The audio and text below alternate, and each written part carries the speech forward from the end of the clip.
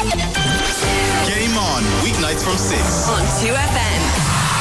Thanks to the two Johnnies. It's Monday the 28th of November and this is Game On. Coming up today, we'll look back at all the World Cup action from today and the weekend with Paul Corry and Fergal Brennan. The URC return at the weekend after the autumn international break, and Ian Keatley will review how our province has performed and give us his view on Eddie Jones's Chariots as the wheels well and truly looked off it against the Springboks. And James Weldon and Dana Finn will join us on the line to review the Irish women's basketball team's loss to the Netherlands before Fergal and Paul will look ahead to tonight's World Cup clash between Uruguay and Portugal. All of that and maybe a little more in the next hour. So if you want to get in touch, you can text us on 51552 or tweet at Game On 2FM. Game on 2FM. We're down to the last of the 10 o'clock games, Ruby. Over. 10 o'clock in the morning? Yeah. I was thinking, I thought really the last game was 7 o'clock. I was thinking, what's another game at 10 o'clock I've been missing? 10 a.m. Yeah, back to normality. Yeah, but they're all going to be so exciting. Well, a lot of them are going to be so exciting. I mean, there's so few teams through. Brazil have just literally gone through with Casemiro's goal. France are through. Who else? Any one other team through, is there? Paul, anyone else through? Not off the top of my head. No, Brazil and France. I mean, so many of them are going to be so exciting. It's going to be... it's knockout football from here on, really, isn't it? Well, from tomorrow evening on. Yeah, it is. It's like I've enjoyed pretty much all of it. I've kind of enjoyed just being at home on my own, watching the matches and chilling out. But it's going to go to a whole other dimension now when it really starts counting for a lot over the next few days. It's going to be brilliant. It shall be exciting. Paul Corry, where do we start? We might as well start with what just happened. Brazil have literally just beaten Switzerland 1-0. Looked like they were in front in about the 59th minute. Phineas Jr. looked like he'd scored, but there was a strange offside. I thought it was offside initially, but then I didn't really know the rules, so I wasn't sure. Yeah, it was Richarlison. It was the ball was played up from the midfield, and Richarlison kind of just appeared from behind the centre half and became involved in play, and for that reason he became active and was therefore offside. But it was probably somewhat common, to be honest with you, Ruby. They probed and they stick to their principles. They move you about. They dominate possession for the majority of the game. And when you have so much quality in the final third and so many options off the bench, it's probably only a matter of time before they break you down. But I just think looking at them over the course of their first two games, considering the opposition they've played, Serbia and Switzerland are two very strong European nations. I thought they've looked so solid, particularly Marquinhos, Thiago Silva, Alisson. What a foundation that is. Casemiro and Fred were protecting the back four today, and then you just give the ball to the final third and let them play. Even without Neymar today, I thought they looked good. Probably not as fluid as they did in the first game, but you still feel like it's only a matter of time before they're going to create chances, and it's such a difficult test for the likes of Switzerland when you go for so long without the ball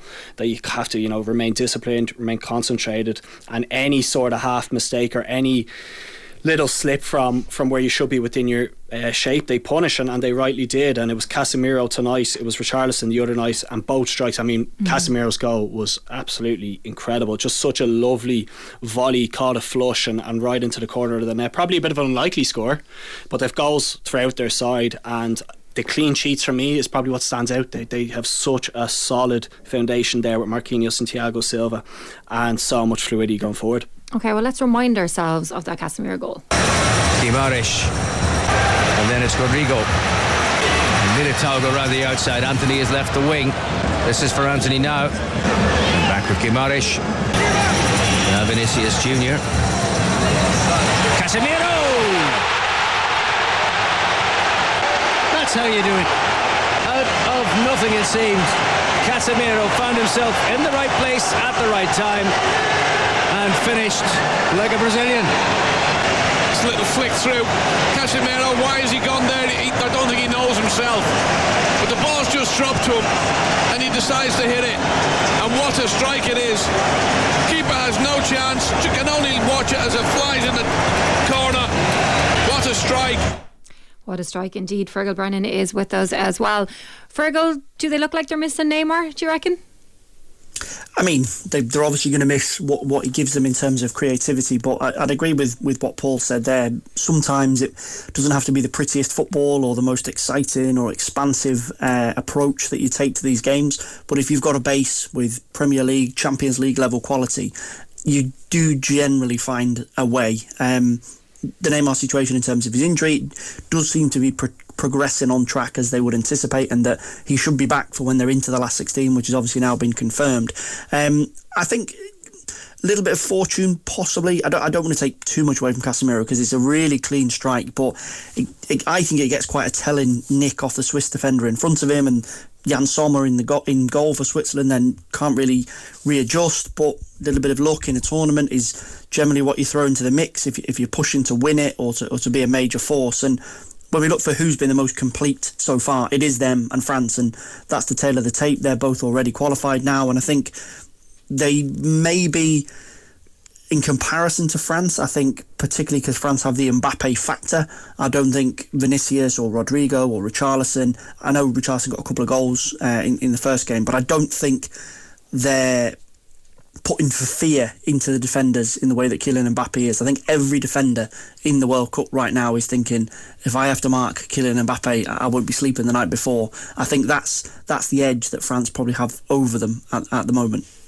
Paul, it's hard to say that Brazil, or hard to believe Brazil would be involved in the dullest game so far today, because what went before it was so exciting. South Korea and Ghana 3-2, and the South Koreans, it was like watching a training game for the last 20 minutes. It was just, the ball just kept going into the Ghana box, kept going in, but they couldn't find an equaliser. It was a fantastic game, wasn't it? And Ghana are probably the team to watch. The two games that they've been involved in, bucket loads of goals, and it was one of those games that just seemed to swing one way and then the other. The Ghanaians 2-0 ahead at half time, and then out of nowhere just a quick fire double from South Korea, and it looked as if momentum had swung and they seemed to be the team on top, and then Kudus pops up with his second goal of the game and the Ghanaians saw it out from there. But just looking at the Ghanaian team, you know, it's particularly strong. Salisu at centre half looks strong for Southampton anytime I've seen him play, and Marseille, Tariq Lamptey, and then at the top end of the pitch you got Inaki Williams and the two Ayew brothers. So they've certainly probably been, Ruby, the pick of the bunch from Africa. That's a particularly tough group that they found themselves in, and they were only, you know, a half chance away from nicking a point against Portugal as well. So it was a fantastic game. Son from Tottenham probably struggled a bit. I'm not sure if that bang to the head has taken its toll on him, or maybe there's just a bit much pressure and reliance on him to actually go and create. But South Korea, you know, given their prospects and given the fixture that they have at the end of the group, you would imagine it's probably the end for them. But a fantastic game. It had a bit of everything. There was even, you know, a sending off for somebody not being on the pitch at the end, and yeah, the South Koreans weren't too happy with kind of how the game ended. But for Ghana and for how they've kind of shown up and how they've performed in the first two games, it was a fantastic 3 points for them. Fergal, some of the stats around this World Cup are fascinating. Ghana, while they had 7 shots, they only had 3 on target and scored 3 goals. Yeah, and I think that was the kind of message going into the final 20-30 minutes, that South Korea had done so brilliantly to react. They looked dead and buried at half time. Whatever the manager said to them at the break got them fired up. They came back into it. They were full of energy, and then that goal from Kudus just seemed to stop that momentum. Sometimes you can kind of get up off the canvas once, but having to do it again and in a World Cup game with all the pressure around it, and obviously they only got a point in their first game at the World Cup. I think the theme is continuing through the group stage. We're either getting a cracker with loads of goals or nothing, and it'll be a 0-0 and nothing will happen, or a really, really tight, maybe a 1-0 game. But Ghana have now put themselves in a position to get through. That's how tight these things are, because it's 3 games. You probably can't really afford to lose any game and get through. You'd need a real piece of luck to get through if you do lose a game.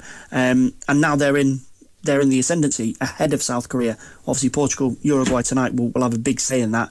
They're still the 2 favourites to go through, as they were at the start of the tournament, but the pressure will be on Uruguay now. They only got a draw in their first game. Portugal have got a win in the bank. Ghana have got a win in the bank. Uruguay need to react now tonight. Paul, the last 10 o'clock game this morning, it really delivered. Cameroon and Serbia, we got 6 goals, 3-3. Just so much drama though and excitement. There was, and I couldn't believe what I was watching when I saw it. I thought Serbia absolutely chucked this one away. Were you working from home, Paul? I was indeed. Work-life balance, Mary.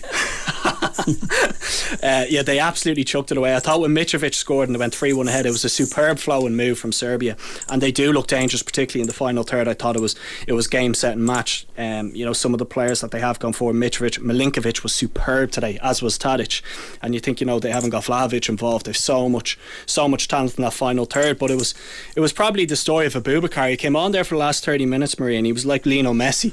The goal he scored was fantastic. I mean, he's broken through, he's bent his run just to stay onside, he's thrown a dummy, and the scoop over the goalkeeper was fantastic. And it was him again for Choupo-Moting's goal. Really good run, bent it again, and slipped in Choupo-Moting. But Milinkovic, the right centre half for Serbia, had an absolute stinker. He played him on both times, and he was probably 2 or 3 yards deeper than the other two centre halves, and he's really cost Serbia. And from then on in, it was kind of from one end to the other. It was almost like watching a basketball match at time, and it was fantastic entertainment.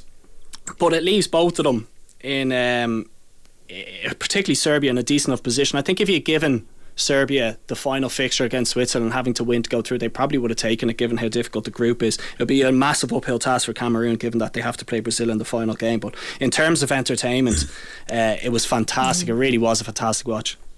Fergal, since Friday we've had 15 games. Only 3 teams have dominated possession and managed to win. Can you name them? France? No. Denmark had more possession than France. Croatia? No. Wow, I'm doing terrible here. I'm telling you, you're not doing terrible. I couldn't believe it. Croatia had 48%, Canada had 52%. Yes, Argentina has won. Oh, that's not bad. One out of 3 is not 49. Brazil and Senegal are the other two. You talk about, or maybe I'm just obsessed with listening to Stephen Kenny and the Irish team keeping the ball. In the World Cup so far, having the ball is not resulting in wins. But a couple of those games, even the ones yesterday, the first game yesterday afternoon was Japan and Costa Rica, and the Japanese keeper, should he have done better? Yeah, and I think the World Cup, as the old cliche kind of goes, there's no hiding place. This was a really poor game. Japan, I was really impressed with them against Germany. I thought Costa Rica had the stuffing knocked out of them against Spain. They let in 7, which is almost like a double loss in terms of what it does to your goal difference. But they just couldn't really get it together. Costa Rica just sat in, frustrated them, and then just one chance, if you can call it that, because the keeper it wasn't a howler, but it was definitely just your hands need to be stronger. When that ball comes in, it's not a difficult save to make. You just get your hands in the right place, you get your body weight behind it, and he just doesn't. And now Japan have gone from one of the best performances, or certainly one of the most surprising performances against Germany, to get a win, to put Germany on the back foot. They've just wasted a golden opportunity, because back-to-back wins puts you into the last 16. Now they go into the final game needing something against Spain and hoping that Spain maybe take the foot off the gas a little bit, because they're probably okay themselves. But you have to take your chances, whether it's a goal-scoring chance or a chance to just see out a 0-0. You cannot afford to make mistakes like that, because Costa Rica, if they were to sneak in and have some sort of say in the last 16, Japan will, and I don't want to go too hard on the keeper, but Japan as a team will only have themselves to blame. Paul, just following up on Ruby's point there, and he's talking about the teams that are dominating possession not winning, and Belgium are one of them with 67% against Morocco. Morocco scoring 2 goals, and in the aftermath there's been a lot of criticism now of Roberto Martinez, just that he was the wrong person to manage this golden generation.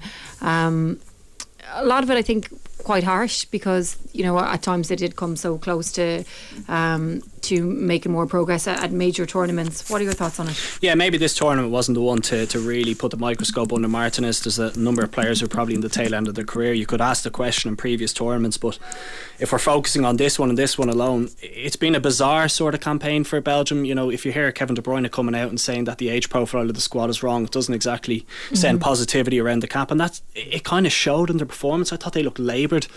The application was way off, even the intensity that they play at. Of course we know, listen, Eden Hazard isn't the same player that he was when he was on Chelsea. Vertonghen and Alderweireld are in the latter stages of their career, but I just thought there was so little about their performance yesterday. Probably shouldn't take away from Morocco, because they were very impressive, to be fair to them. They had a goal ruled out early on as well. That there's been kind of a significant gap, I would have said, between the two sides yesterday. But when you see so much talent in that Belgium squad, and it's been there, and we seem to have been talking about it for the last 8 years, they haven't really delivered. Yes, they got third place in the last World Cup, but for all the talent and all the riches that they have, they should have been going further in competitions. But it is kind of the same old with the Belgians, Marie.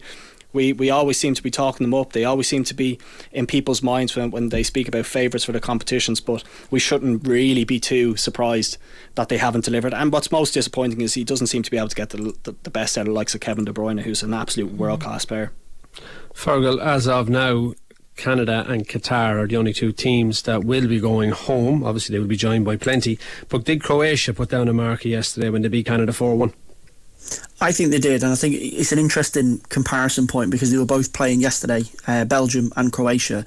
Just building on what Paul said about the Belgium squad having been there and done that in terms of their clubs and also with Belgium at major tournaments, I don't think they've actually learnt anything from being there with Belgium in these major tournaments, whereas in comparison Croatia have got a similar age profile. They've got a number of players that are probably playing in their last tournament, certainly their last World Cup, and their reaction was just this grizzled experience of Canada, who've been so fresh and bright and they've got lots of pace in the team. They scored really on their first ever goal in the World Cup, and Croatia, just not too dissimilarly to how they did to England in Russia 4 years ago, they just took the game away from them gently, by degree. They started to have more of the ball and they started to just pin Canada back, and Canada couldn't really react. And I think when you line up Croatia and Belgium, as I say, the age profile, some of the big names in Croatia wouldn't be too dissimilar to some of the big names at Belgium.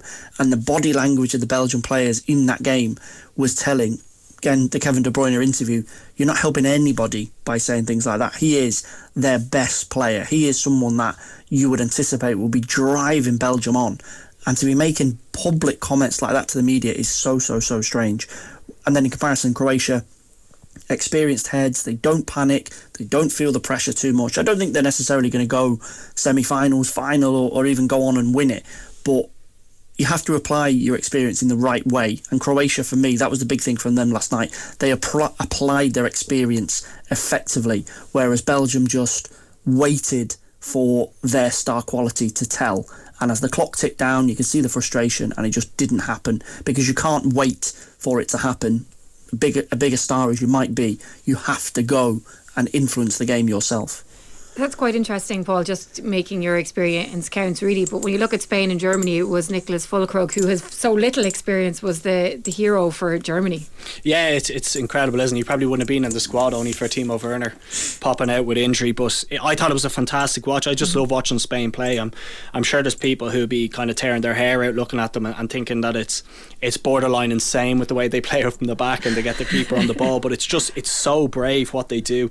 They pin their fullbacks wide, they get Rodri and Laporte and they play out from the back, and the energy that Pedri and Gavi play with, for such young lads, and the quality that they have on the ball, they're superb to watch. And I thought they were excellent last night against Germany, Marie. I really did. You could see that they were lacking that number 9, and the difference that Morata gave them when he came on. It was a superb finish for the first goal, and only kind of a bit of a lapse in concentration. I actually thought Jordi Alba coming off maybe disrupted the foundations of the back four, and that kind of let Germany in, but take nothing away from the strike from Füllkrug. It was absolutely incredible. And maybe another person to throw in there, Musiala was fantastic for Germany. Such a young man, himself, Gavi and Pedri were 3 stars who have really stood out in the first 2 games. I know Germany didn't win their first, but I thought Musiala was good. And I think for me, like looking at France and looking at Brazil, I think you could put Spain into that conversation. Those 3 teams are the ones who have really stood out for me, and I think the Spanish will go deep into this competition. Fergal, speaking of France, was it a lack of braveness? Paul is on about the braveness of the Spanish players. Was it a lack of braveness on Kasper Schmeichel's part that allowed Kylian Mbappe to score the second goal? I think that might be, well, personally I think it might be a little bit hard on Schmeichel, given how experienced he is and the fact that the situations he's been in. I know he's not playing in the Premier League anymore, he's in France with Nice, but he's someone that is all guns blazing when he comes for a cross or he comes to clear a corner. I just think it was a situation where nobody other than Kylian Mbappe reacted to it. The Danish defenders around him, I'd say Schmeichel maybe didn't react quick enough. I don't think he bottled the situation. But again, we go back to Mbappe. When everything is going for you in a tournament, as it is with him, I love watching him in the warm-up and in the tunnel. Big smile on his face. He's so confident because he knows that he's got this tournament in the palm of his hand. He's been superb. There's been so many injuries in that French squad. How would they react? Would they still be as potent? And he has taken it on his shoulders to say, France are the defending champions, they're amongst the favourites for a reason, and I'm going to be a big part of that. It is harsh on Denmark, and they've got so much experience, and particularly someone like Schmeichel, you'd expect him to do better in that sort of a situation.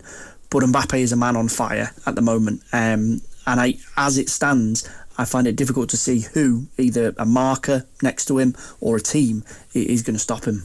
We saw Argentina beat Mexico as well, but I don't know if they answered too many questions after their performance. Where do you think they lie now, just in terms of being contenders?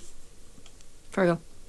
Oh, sorry. The heart says that I want them. I've said since the start of the tournament, I want them to win it. I want Messi to have his hands on the trophy when we pack up at the end of the World Cup. But I think when we compare them to, as Paul said, the completeness of a Brazil, of a France, of a Spain, where they've got 11 players and subs off the bench that are making a difference, I think the gap between Messi and the rest of them is probably too big for them to go to the semis, go to the final. I want them to. I want to be wrong about it.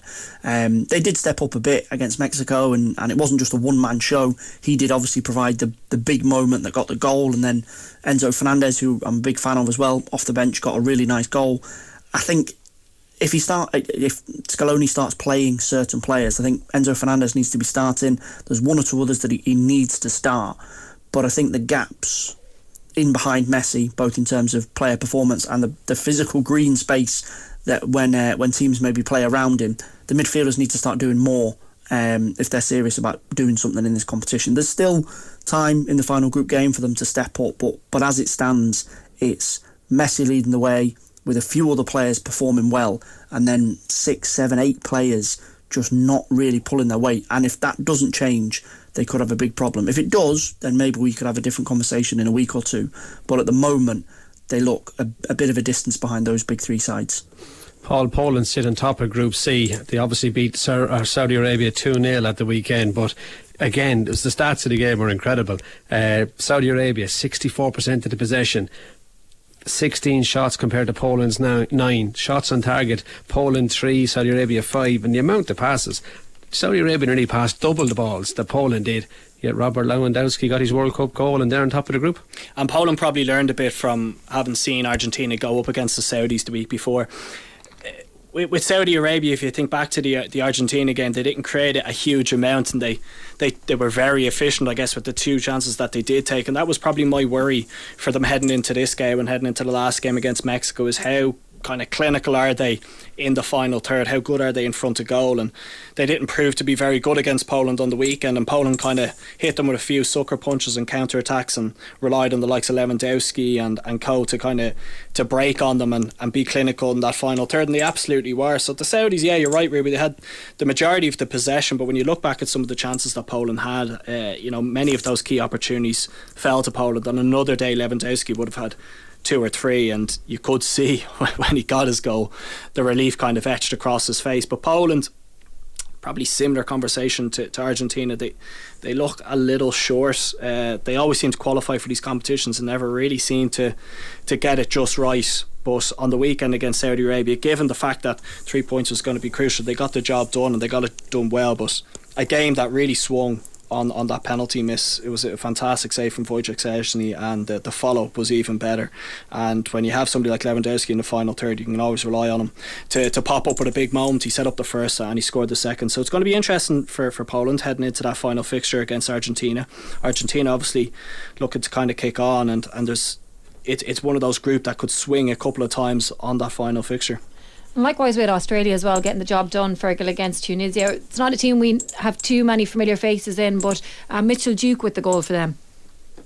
Yeah, and this was an example of digging in almost from when the goal went in. I know it was in the first half, but they set their stall out, particularly after the break, and in the final half an hour, just dig in, bodies in the way, defend your box. The centre back, I think his name's Harry Souttar. I think he plays for Bristol City. Stoke City. Stoke City, sorry, thank you. He was fantastic. He got himself in the way of everything. If there was a header that was needed, if there was and he's a huge fella as well, if there was a clearance that needed to be done, he was there. This really wasn't a pretty game. It was a really good header from Duke. Sometimes headers can be kind of glossed over a little bit, but this was technically, he got it perfectly right to get it into the far corner. And Australia are in with a chance now, because France, there is the potential that they're going to rest players in their game, and Australia will want to have their own destiny in their hands against Denmark. Denmark may be frustrated against France. Maybe they might have expected to get a draw off them. Didn't happen. The difficulty for Australia is that they'll need to show a bit more quality to beat a team like Denmark. You can kind of, as I say, dig in against the Tunisia and battle and you probably will get the result that you want. You need to show something a bit more against Denmark, because they will throw way more challenges Australia's way than Tunisia did. I'd still be confident that Denmark will get through, but fair play to Australia. Obviously it's a situation where they want to get into the knockout stages. They know that if they can kind of harness that spirit that they got from the Tunisia game, they've got a chance. But ultimately, I think that the quality that Denmark have got, Eriksen, etc., I think that probably will just squeeze Australia out of the last 16. Paul, we've worked our way all the way back now to Saturday night. England and the USA, or Friday night even. I was in the UK on Friday night. England and the USA, they were rudderless against USA. Yeah, they really struggled to get going, and I guess there was so much hope, wasn't there, after the first game against Iran and how good they were going forward, and it just didn't click for them for whatever reason against the USA. I thought they actually started first 5-10 minutes, got into some dangerous areas and looked like they were going to supply Harry Kane and the other front three, and it just didn't happen. And I personally thought, Ruby, that they got a bit overrun in midfield. I think that trio of McKennie, Adams and Musa were giving Bellingham and Rice an awful time in the middle of the park, and the two English lads just couldn't get to grips with them, and they couldn't link the play from one end to the other. So a number of questions there. I know there was obviously huge kind of microscope on Southgate for not bringing Phil Foden on. I couldn't wrap my head around that when you've got such a talent, such in form. Surely you bring him on to try change the game, but I don't think they'll panic. Listen, if you are to go on and win a competition like this, it's very unlikely that you're going to be able to string 7 solid performances together. So I think the important thing for Southgate and for England was a clean sheet, kind of put it to bed, not forget about it, but not get too caught up in it, and don't be surprised to see a couple of changes. I think we were in last week where we were talking about going to 5 at the back. It's coming for me. I think he's just waiting for Kyle Walker to get fit, and that will maybe give them a bit more of a strong foundation, because he doesn't seem too keen on opening up and playing that expansive football that we see with some of the other top nations. Fergal, what's the feeling like on the ground in England?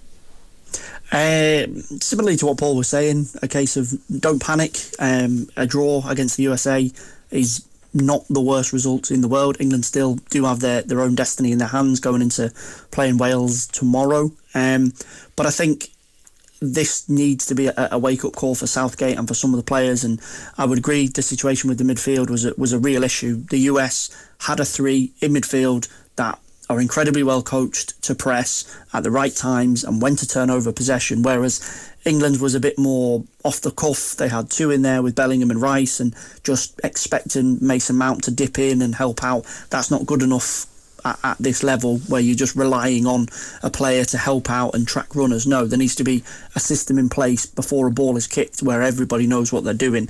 I think there will be a few changes for Wales tomorrow. There's a lot of talk that Jude Bellingham's going to get a rest and Jordan Henderson will come in. Kyle Walker is edging back towards fitness, and I would agree with Paul that is Southgate's idea. Bring him in, back 3, move Shaw and Kieran Trippier into wing-back spaces, to make England a bit more solid in the knockout stages, because that was the way that he approached the Euros. Be as solid as possible and get a goal from Sterling or Harry Kane, maybe even a set piece, maybe even a penalty. England are perfectly happy to have that approach. 1-0 wins, grinding. But again, I think the star quality of a France, Spain, Brazil, that will be a real test for England. We haven't seen a dominant team up against England just yet, and we won't get to see that until the knockout stages, and that's going to be the big asking point, talking point. That'll be the big question for them. in the last 16 and potentially further on. Just before we move on from football for now, Paul, we've spoken on this programme quite a bit about Michael Beale and the fact that he was turning down the Wolves jobs because of it, for integrity reasons, but now it seems like he could be heading to Rangers. I couldn't believe it when I saw a tweet out by RCE there. Bearing in mind that he's turned down a Premier League job, you would think that he's going to stick with QPR to see them through the Championship campaign. They're obviously going very strong, and with a huge chance of getting them promoted into the Premier League, his profile would have been built so much stronger, you think, within English football. So it surprises me. He's obviously got his connection during his time with Stephen Gerrard when he was up there, and the vacancy obviously with Van Bronckhorst going out the door. It does surprise me. I thought he would have stuck around in English football. You would have thought that if another job kind of popped up in that bottom half of the Premier League, he would have been absolutely tipped for one of those jobs. So it does surprise me, but one, maybe he feels that he knows the people up in Rangers, he knows the lay of the land, and one that really suits him at where he is in his career. Okay, stay with us. We are going to take a very quick break. We'll be returning to the football later in the programme to look ahead to Portugal and Uruguay, but it's basketball next. Game on 2FM. Welcome back. Over the weekend, Ireland fell to an agonising 59-56 defeat to Netherlands after leading for the majority of their FIBA Women's Eurobasket 2023 qualifiers game at a very packed Tallaght Stadium. I'm delighted, Tallaght Stadium, National Basketball Stadium in Tallaght. I am delighted to be joined by Dana Finn, who was on with us last Thursday to look ahead to the game. Dana, devastation, and I know you won't take much solace in moral victories, but you did do so well. Yeah. As you said, extremely tough loss to take. I suppose reflecting on a loss that is one that I think we truly deserved. Going on a performance in the first half, especially. But I suppose you tend to focus on the negatives after a game. But there's definitely a lot of positives we can take from the performance. I suppose we were just gutted in the end because we led the whole game. But yeah, there's a lot of positives, like I said, we can take, and motivation, and I suppose we've shown now that we can compete at this level. So extremely tough at the moment. But as I said, there's a lot of positives to take from the loss. Then I know exactly what you mean about focusing on the negatives when you lose, but how do you plan on turning the negatives into positives? I suppose reflecting on the game at the moment, as I said, it's only a day after, so there's a lot of, I suppose, sad and mixed emotions about it all. But we're a strong group, and we've been together the last 2 years preparing for these qualifiers. So I think we can bounce back, and we have shown that we bounced back after our game previously against the Netherlands, where we got challenged strong, and we lost that game by a big margin. But we've shown last night that we can turn things around, and I suppose we took the positives from that game and built on the negatives. So I think it's just to do that with this and be ready for the Czech Republic in February. James Weldon, the Ireland head coach, is with us as well on the line. James, you've been around Irish basketball now for a very long time. How do you feel the women's team are doing right now, and like how much progress has been made in the last few years? I suppose, Marie, I think it's fantastic progress has been made in the past year. Like, I suppose Dana mentioned there that, we would have lost away to Netherlands this time last year, and we were down 32-10 at the end of the first quarter. So we more or less flipped that in the first half yesterday. And it is thoroughly disappointing to lose the game, but I couldn't be prouder of the performance the girls put in yesterday, particularly in that first half. But we have to be kind of aware too of where we are at our stage of development, and it's only about a year and a half ago that we were playing small nations level basketball and hadn't played at this level in 10 years. So to kind of take on a fully professional team and to hold them to 14 points and a half is something I've never kind of seen from an Irish team in all the years I've been involved with basketball in this country. Dana, when you did hold them to 14 points and led 43-19, that obviously takes a hell of a lot of effort, playing against professionals. Do you think somewhere in there, is it mentally or is it physically that you can see games out from those positions? I suppose both mentally and physically. I think fatigue obviously set in the second half, mentally as well, mental fatigue. But I think we started the third quarter very well and we had a run in 2 minutes, but I suppose they matched that and they had their run in third, so they hit a few threes and had a few we had a few turnovers down the stretch, so I think that mentally hurt us. We obviously didn't execute as well in the third and fourth, and it let them get back into the game. So yeah, it was, I suppose, mentally and physically tough, but I think Bale missed a lot of shots in the first half, and so as did we, but we should have just took the momentum from the first half, and I suppose the margins just got smaller and smaller, and we had led the game for the majority of the game until the last, I suppose, 30 seconds. So it's tough to reflect on something like that. I think mental and physical fatigue is obviously set in the second half, but I don't think it was a sole determining factor as to why we lost the game. James, away from the game, and we're talking about positives, and one of the clear positives was the crowd and the atmosphere and just the interest in the game, and another was having the calibre of players like Dana, who went in last week, and Bridget Hurley as well, who qualifies to play for Ireland because of her grandparents. Is there other Bridgets out there, or is that a road that Ireland would look at exploring further? Yeah, well, I suppose, Marie, there's kind of FIBA regulations allow you to have only one, player that is naturalised, after the age of 16. So you would be limited to, sticking with Bridget, or I don't mean that in a bad way because she's an outstanding player, but that's so it's not like the soccer is what you're saying. Yeah, basically that you couldn't kind of not, and I mean, look, we saw many talented players in the country and in the squad at the moment as well, but I suppose,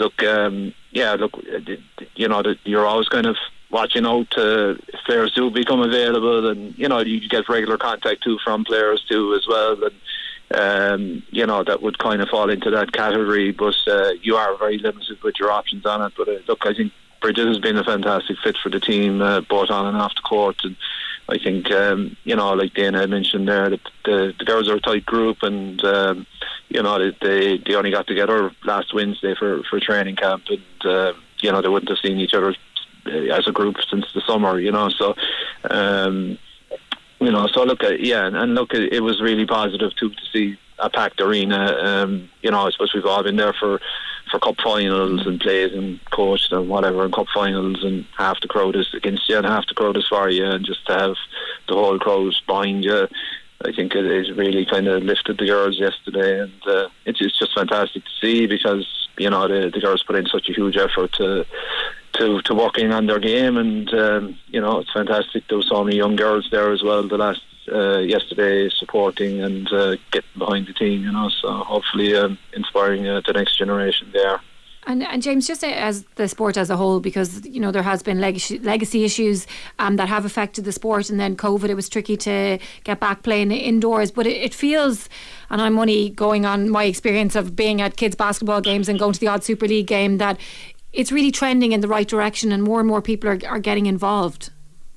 Absolutely, look, I think over the last 5 years the participation numbers are up over 50%, and there's over 950 secondary schools registered for basketball, and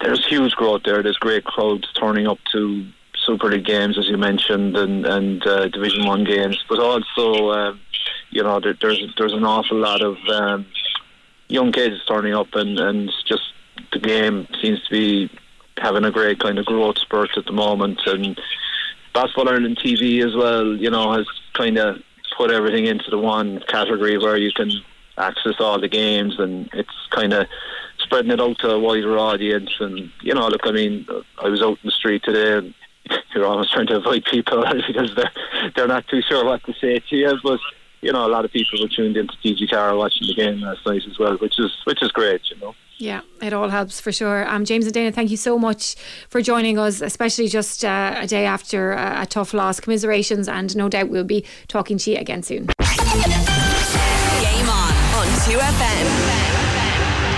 Welcome back. It's time to turn our attention to rugby. I'm delighted to say that Ian Keatley is with me on the line.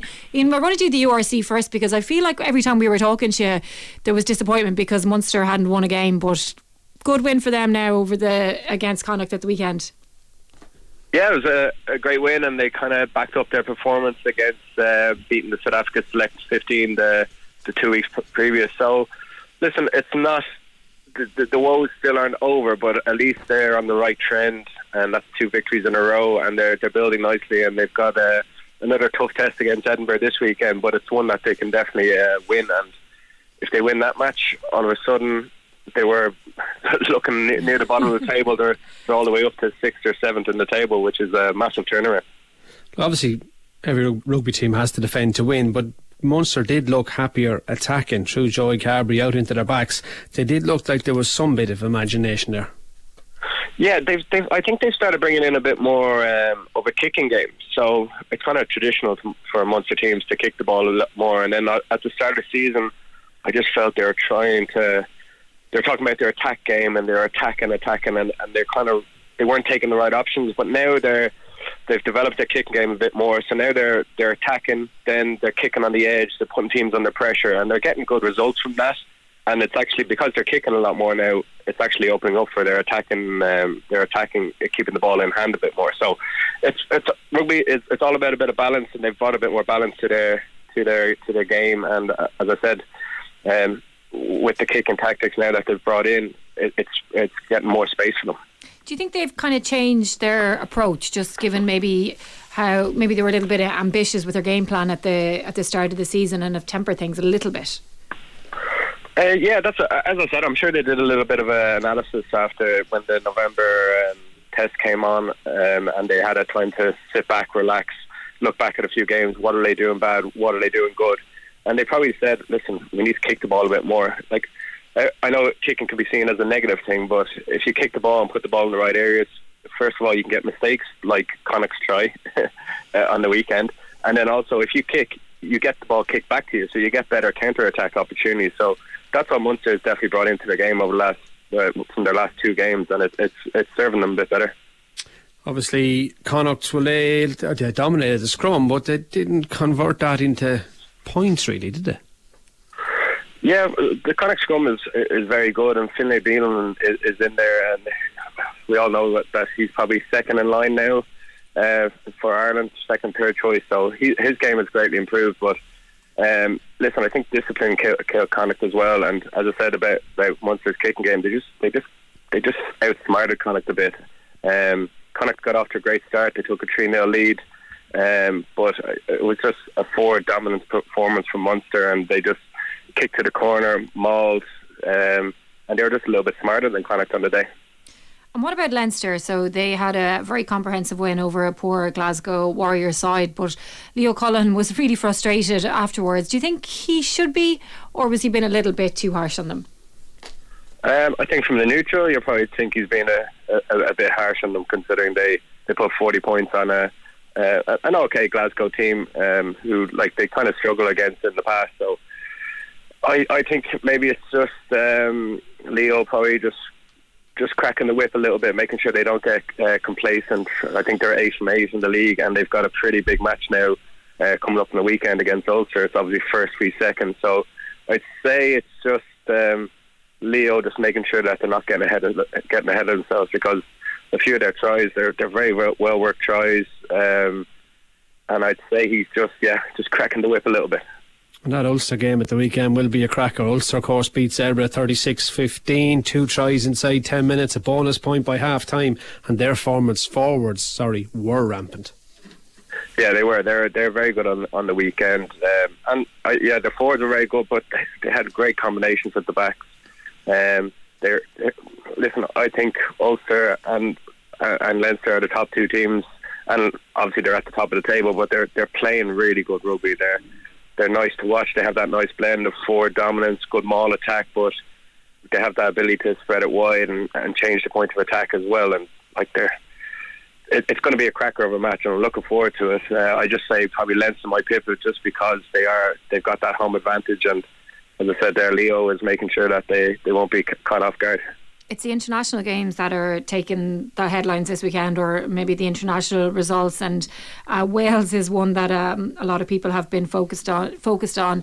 They had a disappointing loss to Australia, but in the aftermath of it, the rumour mills have been in full swing that Warren Gatland might return to take over from Wayne Pivac. Can you see this happening? Well, obviously after disappointing results, obviously they lost to Georgia, and then they were winning comfortable against Australia and lost. Obviously the rumour mills are going to come out, and the coach is going to get all the fingers pointed at him. So I'm sure Warren Gatland at the time, he wanted to go back to New Zealand. It'd probably be a big turnaround for him to come back, but I'm sure maybe Ron Lagara will probably put his name in the hat for that job as well. His name in the hat for every job he can keep on the sideline. That'll be a help out of the stand. But what about Eddie Jones though? England, they've lost 6 from 12 in the last 12 months, and the Springbok just ran over them. They were way better than them.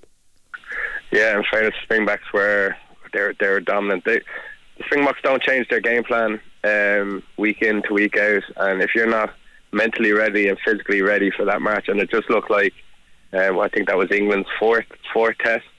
It just looked like they looked tired, beat up, and then when you look tired and beat up, and then you're coming against that South African side who are literally going to exhaust you and try and beat you up, they just looked tired. Listen, I still think Eddie Jones is I think everyone forgets, like he got them to the World Cup final the last time, and he has had good results, but I think he is trying to mix up his team a bit. He changes his team weekly just to try and get a bit more out of them. Maybe he's trying to build squad depth. So I don't think they'll be changing Eddie Jones before the next World Cup. I think that would probably be, I wouldn't say that'd be beneficial for the squad. I think Eddie, now with the Six Nations, he'll settle on a team. He'll let them develop now over the next six matches for the Six Nations, and then he'll keep that team for the World Cup. Go on, Ruby. No, go on, Marie. I was going to say bye, Ian. We'll talk to you soon. We're going to turn our attention back to the World Cup again, the other World Cup that we've been talking about, and that is the Football World Cup. Paul Corey is with us in studio, and Fergal Brennan is on the line. Portugal and Uruguay is about to get underway. Paul, do you have any team news? Yeah, 3 changes for Portugal.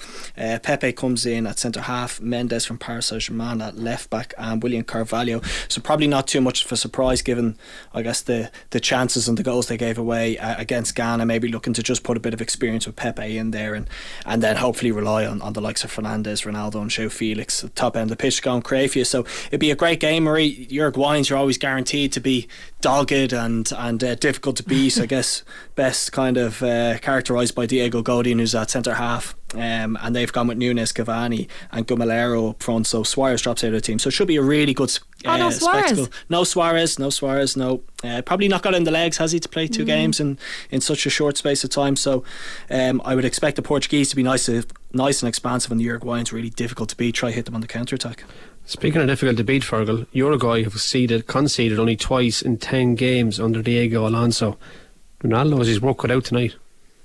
He does, and even though the South Korea game was not very exciting, just one shot on target, they'll go with the 3-5-2. They've got so much experience right the way through the squad, and I think even the swap for Suarez and Cavani in attack, 135-year-old for another 134 caps for 135 caps. This is serious experience that they've got running right the way through the team, and I think they will make it difficult for Ronaldo because they'll be organised, they'll have extra backup when they go from a 3-5-2 into a 5-3-2 to make sure that those little gaps in either side of the 2 centre-backs are not exposed.